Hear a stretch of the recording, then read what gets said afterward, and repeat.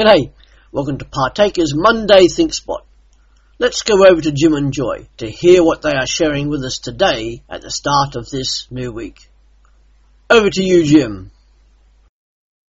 Does God meet with us in our worship, in our churches? Do we recognise and sense his absence in our worship? Now, of course, you answer me, of course he's there in our church. Isn't he everywhere? So he surely must be there in our church buildings. He's omnipresent, isn't he? Permit me to ask you a further question. Who do you really expect to show up on Sundays at church? Your close friends, of course. Your pastor? Yes. Deacons, elders, the worship group? Well, of course I do. Now, listen very, very carefully. Do you expect to meet with God in your worship, in your church buildings? Is his presence recognisably known and felt as you meet? Do you expect to sense his presence with you? Do you know what it feels like to sense his presence? When the sermon begins, do you expect God to carry the words into your hearts and minds? Do you find yourself drinking in every word? Do you recognise when he does show up and maybe when it doesn't happen? Do you know the difference between a sermon that brings you closer to God and one that doesn't, and why? Now, worship time. Do the words and music in your worship time really, truly glorify God? Or maybe you feel someone hasn't got things quite right and the songs chosen that Sunday are not conducive or helpful to your worship. Your heart feels heavy and burdened, and it's not because of sins that you are stubbornly holding on to. You feel as if God is many, many miles away. You've been standing for many minutes singing the same song 20 times over.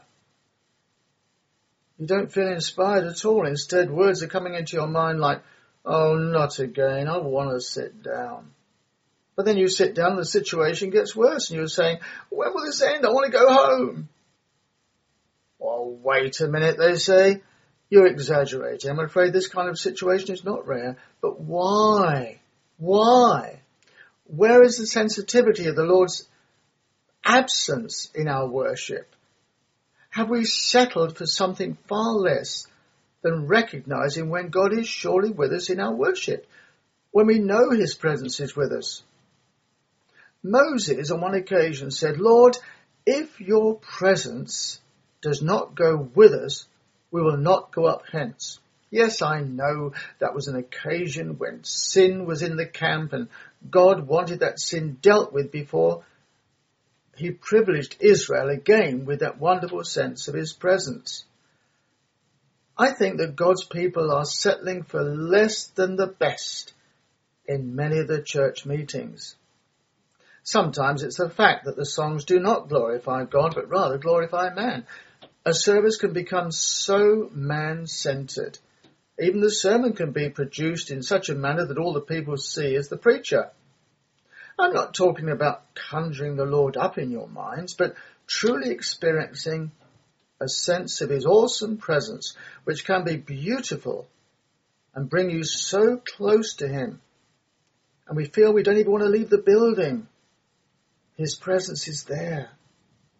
Is it not true that God can come down in the time of worship and surprise us in a beautiful manner, especially when the attention is on his Son, his death, his resurrection and sovereignty?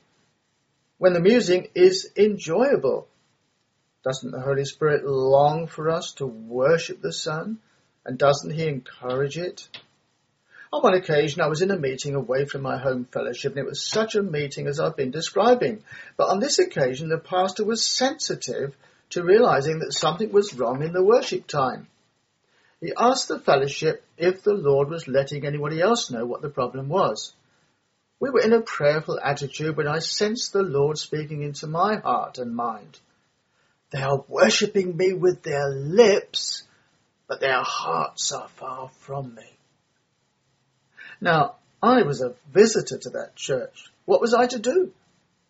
I was a little fearful to repeat that verse of scripture, but I plucked up courage and moved quietly towards the pastor, who was leading the worship.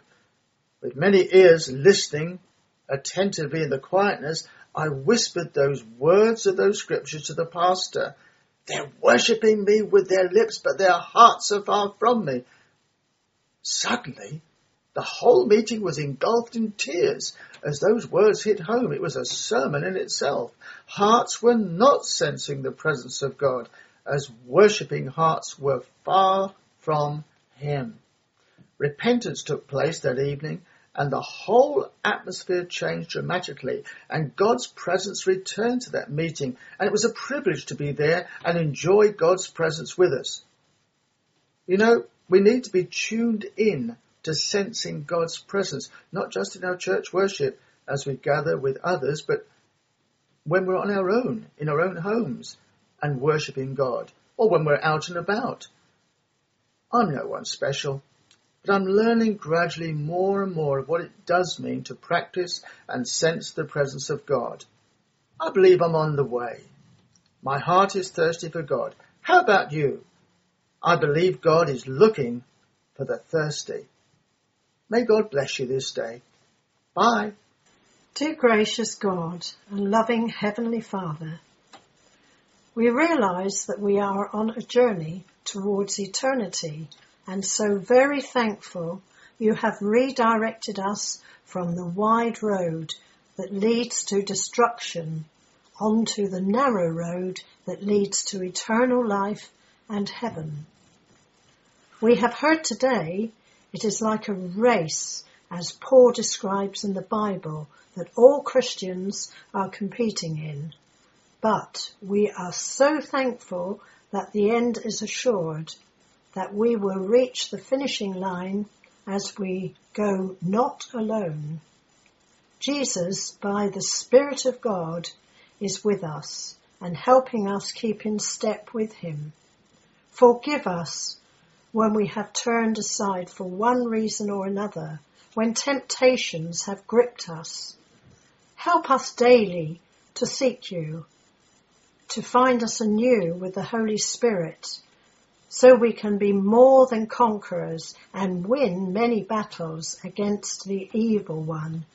Lord, you give us all the resources necessary to compete and complete the journey. Thank you, Lord, for your deep love for us and your heavenly armour available to us as we pray daily for it. Without you, Lord, we would fail, but thank you for your amazing love for us and your strength, which is almighty to save. Keep and bring us safe to heaven. Amen. Thanks for joining us on Partakers at the start of a new week. Come and revisit us real soon. May God bless you this week.